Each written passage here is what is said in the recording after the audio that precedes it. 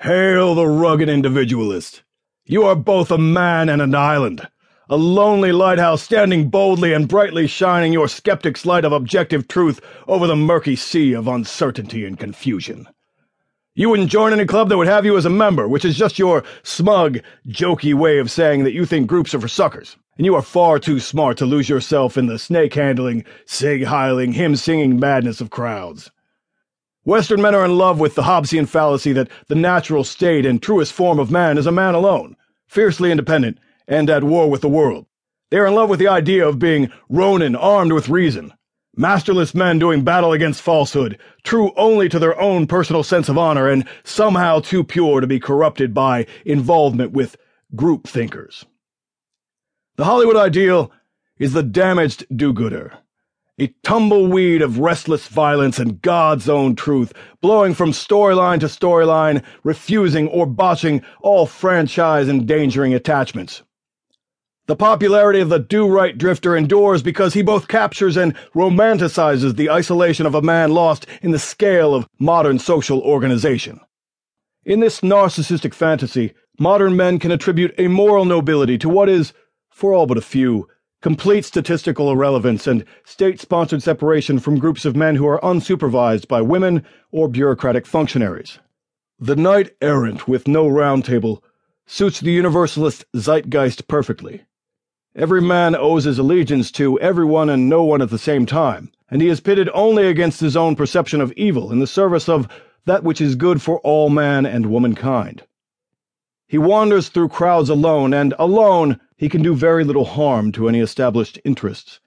He feels all-powerful, the captain of his own soul, but, except in the rarest of cases, he is all but inconsequential. We are constantly reassured that one person really can make a difference precisely because the opposite is true. Maybe one person with $1 billion, but not just one person. A lone wolf can snarl and snap at the heels of the governments and corporations, but he is always dismissed by the powers that be as a friendless nutjob, a true individualist. The democratic doctrines of individual power and universal responsibility are stultifying, pacifying pipe dreams for plebeian wage slaves who work with strangers and commute home to the lonely blue light of their opinionating stations to submit their oh-so-important views and votes. The best men are not loners, they are leaders. The best men, the greatest exemplars of virility, are not the spoiled, decadent inheritors of crowns and laurels. They are the men who earn the respect, trust, and admiration of other men in their own lifetimes. Men who do not lead are not empowered by always going it alone. They become the best, most powerful versions of themselves by working in concert with other men, bringing everything they have and using it to accomplish more than they could accomplish by themselves.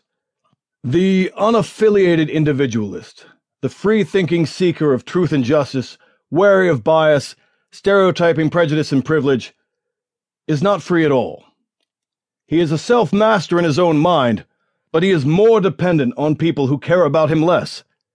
He is dependent on theoretically impartial institutions, bureaucratic infrastructures, and profit-seeking corporations for all of his basic needs, and his ability to influence those institutions and corporations is negligible. He cannot approach them as a man who has earned the respect of his peers. No, he can only grovel at their complaint desks, submitting grievances and filing lawsuits.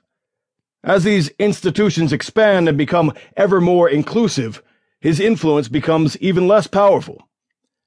In a sea of billions, a man alone is plankton. He is lost and adrift, but drifts alone because his greatest fear is losing himself.